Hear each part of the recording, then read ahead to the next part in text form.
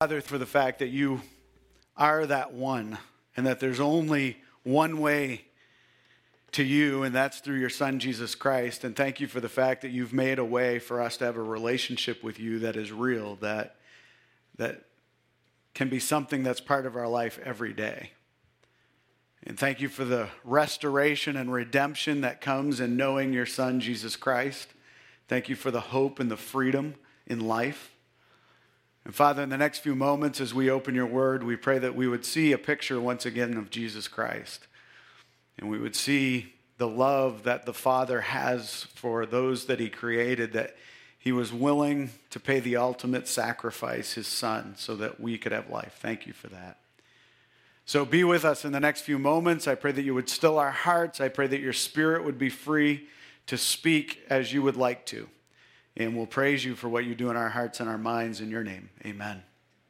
Thanks. You can have a seat. Glad that you're with us this morning. I know that some of you have been thinking and asking the obvious question, which is this greenhouse. We're already halfway through January. Anybody realize that already? Yeah. And the winter has been not bad, which is great. I'm happy about that. But that means that the young start planting in March in the greenhouses. Now, they don't get to here quite in March, but this is not that far away where this will start filling up with plants, and we'll have to kind of rotate around the plants. And no, I'm joking. What you're probably wondering, so what's next? What are we going to do after that? And last Sunday afternoon, our elders met for a little while and talked about that very thing. And what we're planning on doing for the summer is we are going to build a stage right down at the admin building. And we're going to do drive up and camp chair church again this summer. And be praying for us because we're making decisions right now about the fall. And there are some opportunities for us in terms of our own space. And so just be praying in the next couple of weeks as the elders continue to walk through figuring all of those elements out. But this summer, we are headed down for drive-in and camp chair church once again. And you'll see a bunch of information about that. And we'll get a group of us together, build a stage that's covered, and opportunity for us to leave our sound equipment so we're not tearing it down and setting it up every week like we did last year. And so we are making plans, but be praying as we have rotated, pivoted, moved, changed, been flexible a lot. And we're willing to keep doing that so that we can keep worshiping God. But that's what's coming. So just keep your eyes open, and we'll keep you informed the best we can as we continue to move forward. If you've been with us the last while, we have been wandering through, or intentionally walking, maybe is better than wandering, through the entire Bible. We've been doing a series called The Whole Story. And this morning we find ourselves in the book of Ezekiel. And Ezekiel is my son's favorite book. Yes, the apple does not fall far from the tree. He is strange like his father. And since he was very, very small, he has read and reread the book of Ezekiel. I would go into his room when he'd be doing his Bible reading. I'm like, what are you reading? He's like, Ezekiel. I'm like, really? Seriously? And he's tiny. And he's like, yeah, I love the book of Ezekiel. And I'm like, you're weird, kid. And so this morning we're in the book of Ezekiel. And I have to do it justice because it's his favorite book, and we've talked a lot about it, he and I. But it's a strange book if you've read the book of Ezekiel at all. Ezekiel is a prophet, and he's one of the exiles that got taken down to Babylon when Nebuchadnezzar took over Jerusalem in 536 BC. And as one of the exiles, Ezekiel finds himself mourning for the people. The king and the kings, really, who had led the nation of Israel had been selfish. They had chosen not to follow God. And the nation as a whole was suffering the consequences of the king's disobedience. The feeling here is the same as when you're a parent and you've grabbed your child and you've taken them aside and you saw the direction that they were going in their life, and you knew that the outcome of the direction that they were going was going to cause some pain or a lot of pain in their life. But they're coming along as a child where they need to make decisions on their own, and you know they need to make those decisions on their own. And so you know that you can't make the decision for them, but you warn them, you take them, you grab them and you say, look, if you go this way, here's the outcome. And you already know the consequence. That's Ezekiel. Ezekiel, as a prophet, knew what was coming, and as the prophets before him, they had warned the kings and warned the kings and warned the nation of Israel. And so as a parent, you warn that child, but then you know the feeling, that heart-wrenching feeling that you have after the child makes the decision and they do what you know is going to hurt, and it does, and it hurts. And you as a parent know that you can't take the consequence for your child. You just have to watch them go through it. And so as a parent, understanding all of that, you sit and in your heart, you're mourning for them because you know what's happening. You know what's going to happen, but you can't change the outcome. And there's a heaviness in your heart. And you can't take it away from them. That's Ezekiel. That's where he is when he's writing this. He's writing with this incredible, heavy heart because he's watching the outcome of something that he knew would happen, and the prophets knew what would happen. And now they're experiencing the weight of the decisions of these kings. This book is what we call a prophetic book. It's talking both in terms of the present, but also future events. The present events are the nation of Israel as a whole. The city of Jerusalem is being judged for its disobedience over a period of years, hundreds of years actually. But the events that Ezekiel is going to describe in the first third of the book are all about those consequences, and it's the present. And then you see some talking about what happened before, some of the events of history that are described and what led to the present events. And then you come to the last third of the book and it's kind of future events. But here's what Ezekiel does is he ties those all together. He says, look, because you disobeyed previously when you knew what was better, and because you continued to walk down that, and in the present you're still disobeying God, then the future is this for you as a nation.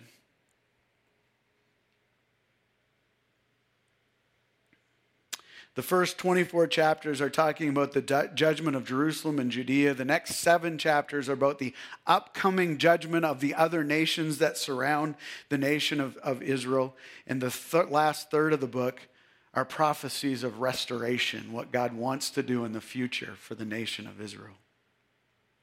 Today, I want to pick this up in chapter 34. I want to grab your attention with the restoration, God's view of restoration. But even in this little chapter, chapter 34, there are 2 distinct problems, here they are, that leaders fail. And what happens when leaders fail. The second problem that's addressed in this is dirty people. Dirty people. I'm not talking about a bath, all right? That's not what I'm talking about. I'm talking about a heart.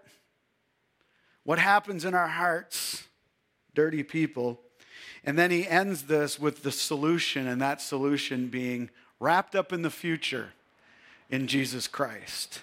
So let's look at the first problem that's described in this chapter, chapter 34 of Ezekiel, when leaders fail. It's found in Ezekiel chapter 34. I'm going to start reading at verse 2. And you'll notice this morning we're going to cover a lot of this chapter. And the reason is I need you to follow the flow in your mind.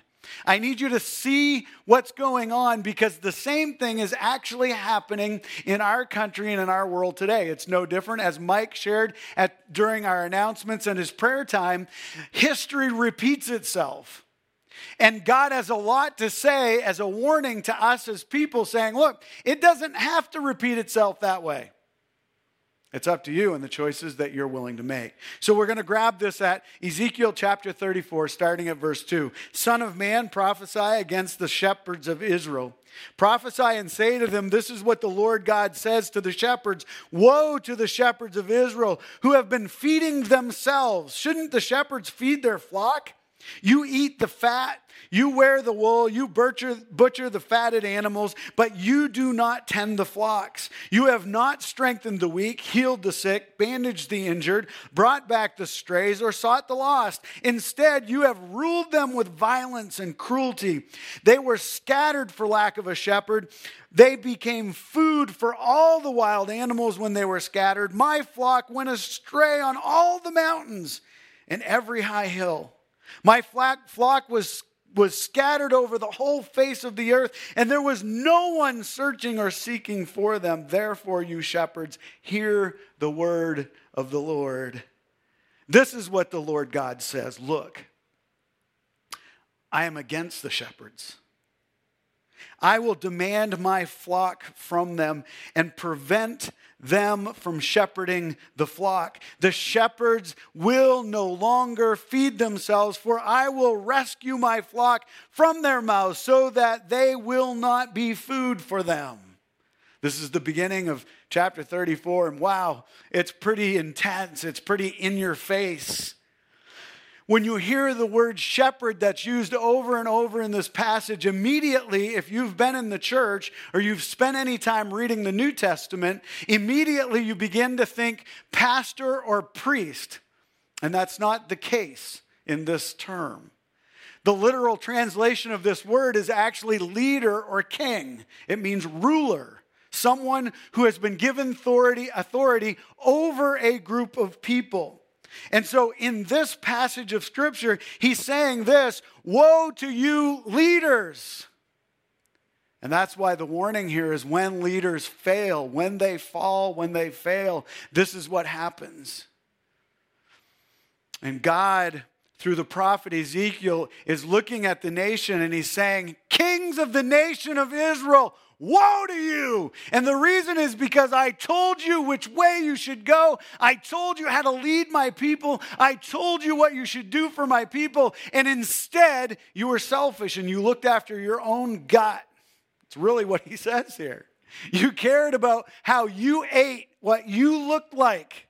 You cared about your palace. You cared about your stuff, not my people's stuff. That remind you at all about a day and age that we might be living in, where people are more concerned about their own selfishness than they are the need of a people as a whole? Well, that's what Ezekiel's talking about here. And so God, through Ezekiel, looks at all of these people and he says, I am going to take my hand off of you. I've taken you down into exile, and now you're going to bear the consequence of your disobedience to me. Ezekiel is reminding those who are responsible for leading that they set the stage and allowed the destruction of this people because of their lack of care and concern for the responsibility that God had given them and he had placed on them. Folks, the scripture tells us this about those who are in leadership, that God himself allows them to be put in power and he removes them from power. It is God's decision who it is that's in leadership. And when they are placed in leadership, God himself gives them a responsibility to lead well. And that's what he did with this group of people. And they chose to care for themselves and not the nation that they were responsible for. Then look at the promise that God gives the people in the middle of this. It's found in Ezekiel chapter 34, starting at verse 11. He says this. For this is what the Lord God says. See, I myself, this is God stepping in. Look what he says. I myself will search for my flocks and look for them as a shepherd looks for his sheep on the day he is among his scattered flock. So I will look for my flock. I will rescue them from all the places where they have been scattered on a day of clouds and total darkness. I will bring them out from the peoples and gather them from all the countries and bring them to their own soil. I will shepherd them on the mountains of Israel and in the ravines and in all of the inhabited places of the land. I will tend them in good pastures, and their grazing place will be on the Israel's lofty mountains. There they will lie down in good grazing places. They will feed in rich pastures on the mountains of Israel. I will tend my flock and let them lie down. This is the declaration of the Lord God. I will seek the lost, bring back the strays, bandage the injured, and strengthen the weak, and I will destroy the fat and the strong. I will shepherd them with justice. Do you think God cares about his people? Did you notice all of the statements in there of what God's going to do? If that doesn't get you excited, folks, nothing's going to. Because God looks at what the nation, the leaders of the nation had done. And in that first passage, he goes, woe unto you, didn't do what I asked you to do. And he doesn't leave it there. He doesn't say, oh, sorry guys, you're out of luck. These people didn't do what they were supposed to do. No, that's not how God functions. God looked at their failure, the leaders' failure, and then he says, folks, because they failed, I'll step in and I'll pick it up. I'll be the one who makes a difference. See, when leaders fail, God has a solution for that. And his solution even today is his son, Jesus Christ. God sees the plight of his people, and he sees the injustice of the kings, and he points ahead, and he lets them know that there's a day coming when all that has been made wrong, all that was done wrong, all the work of the kings, the selfishness of the kings, it would all be made right in one person, one leader. And that leader is Jesus Christ. And we're going to see later in this same passage that promise still extends out. It doesn't end. He explains how he will be different than the shepherds that they had in the past. He will fulfill all of the requirements and the actions of a good leader. Restoration and renewal will be wrapped up in who he is. Every wrong will be made right. Leadership will be restored. So one problem, when leaders fail, what happens? The people are left and they're scattered and they're without hope. Second problem found in this passage of scripture, which I already told you, is this: dirty people. This thought is wrapped up in the word Israel, which we're going to see in a minute. And I need you to understand that the word Israel here isn't a reference to the nation as a whole. It's a reference to people, to individuals. It's smaller than that. What do I mean? The distinction is this: that there are people in the nation of Israel who trust God as Jehovah, and there are people in the nation of Israel who don't, who have pagan gods. Remember all the way through the Old Testament where God would make the distinction. He would say, look, serve only Jehovah, only the Creator, only God himself. I am. Serve only him. And remember, at the same time, there were people who would say, no, I'm going to serve the pagan gods of the nations that we're taking over or that we're living in. And God would say, no, you got to serve just Jehovah. Stay true to Jehovah.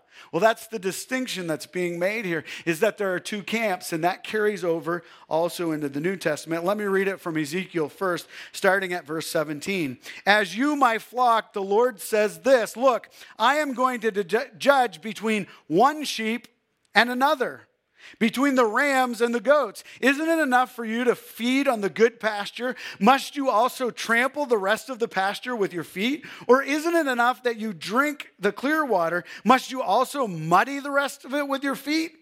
Yet my flock has to feed on what your feet have trampled and drink what your feet have muddied.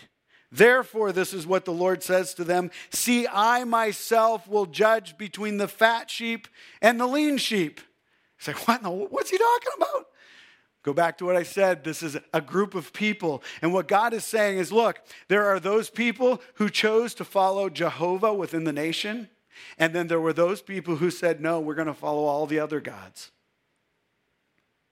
And God looks at this group of people and he says, look, you in exile, I'm going to be the one who comes in and sorts this out. And I'm going to say, there are those who have followed me, and there are those who have chosen not to follow me. And I will be the one who makes a distinction between the two. Now, you're sitting here this morning, and if you think about that very much, you go, oh, okay, Tim, that's great. That's an Old Testament principle. And in the Old Testament, that's what God was going to do. He was going to sift his nation apart and find those who loved God and those who did not really love God. Those who stole the food and got fat on the food and muddied the food for everyone else so that those who trusted in God couldn't eat right or drink right or whatever. Yeah, I get it. That's an Old Testament principle, but it's not just an Old Testament principle. Let me read this from Matthew chapter 25. When the Son of Man comes in all his glory, that's Jesus Christ, and all the angels with him, then he will sit on his glorious throne. And all the nations will be gathered before him, and he will separate them one from another. Just as a shepherd separates the sheep from the goats, he will put the sheep on his right and the goats on his left.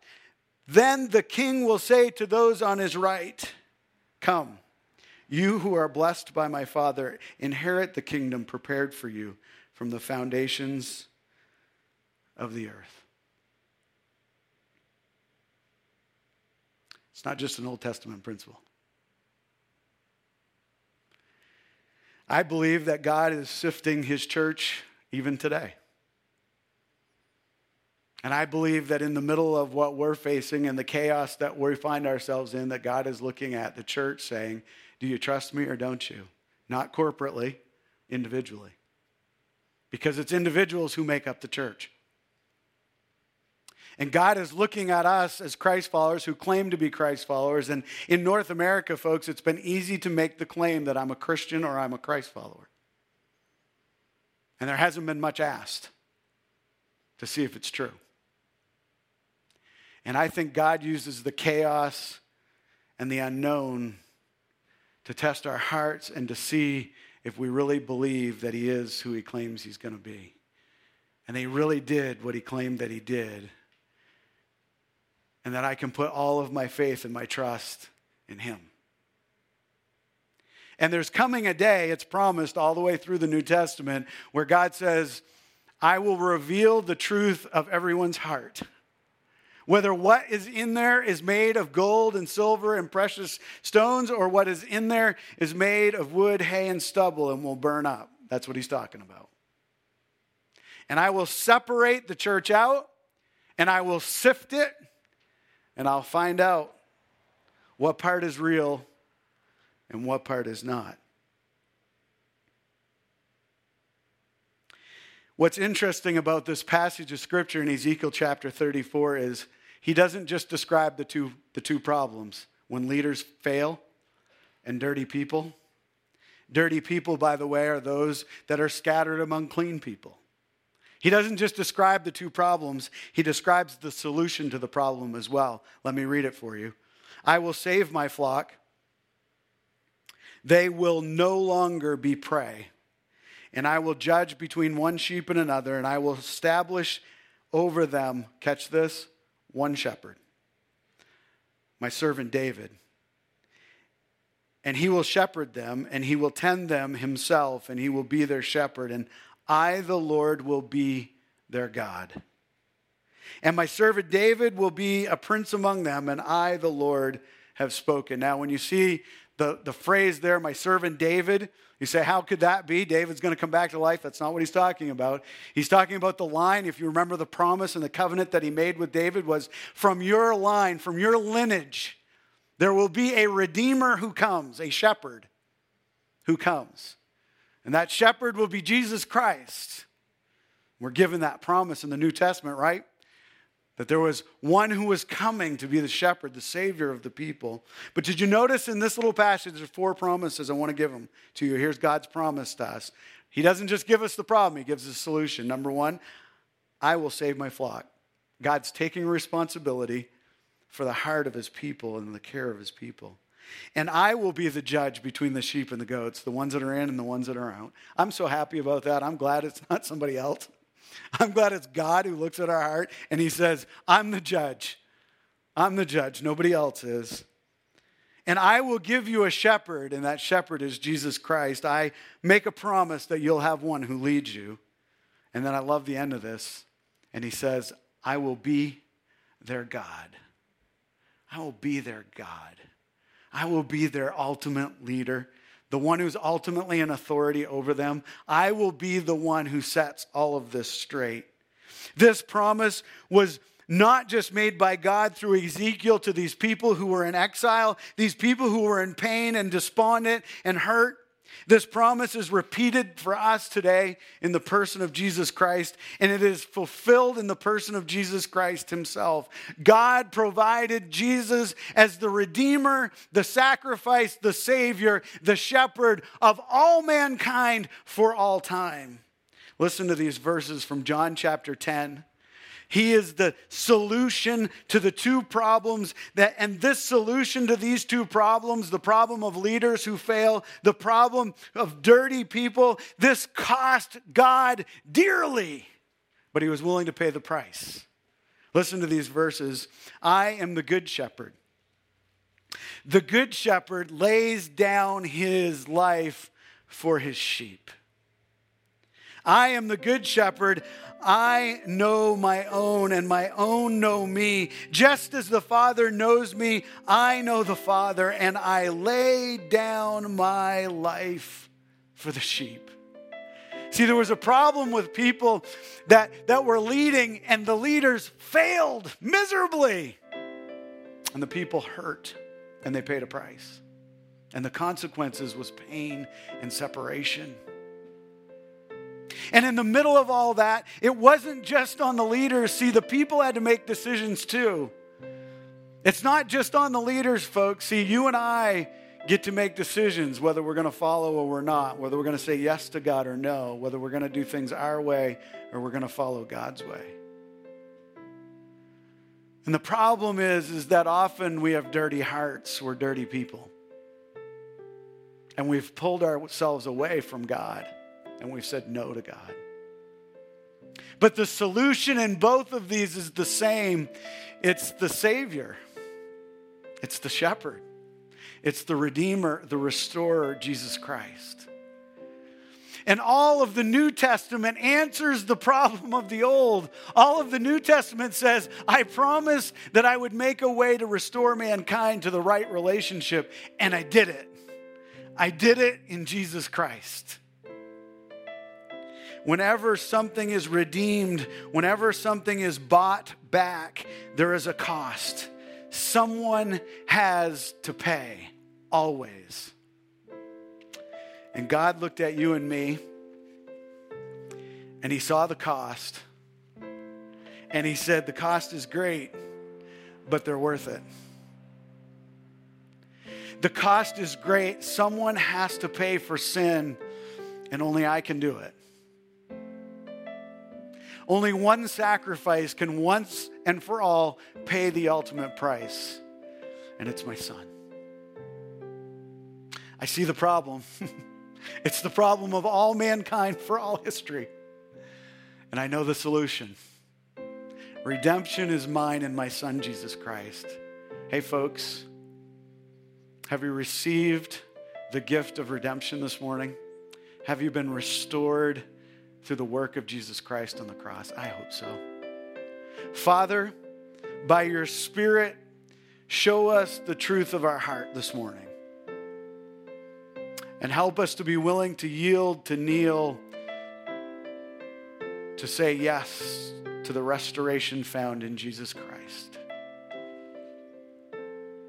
Thank you. Thank you for your incredible love for us. Thank you for your willingness to pay the ultimate price, to redeem us. In your name we pray. Amen.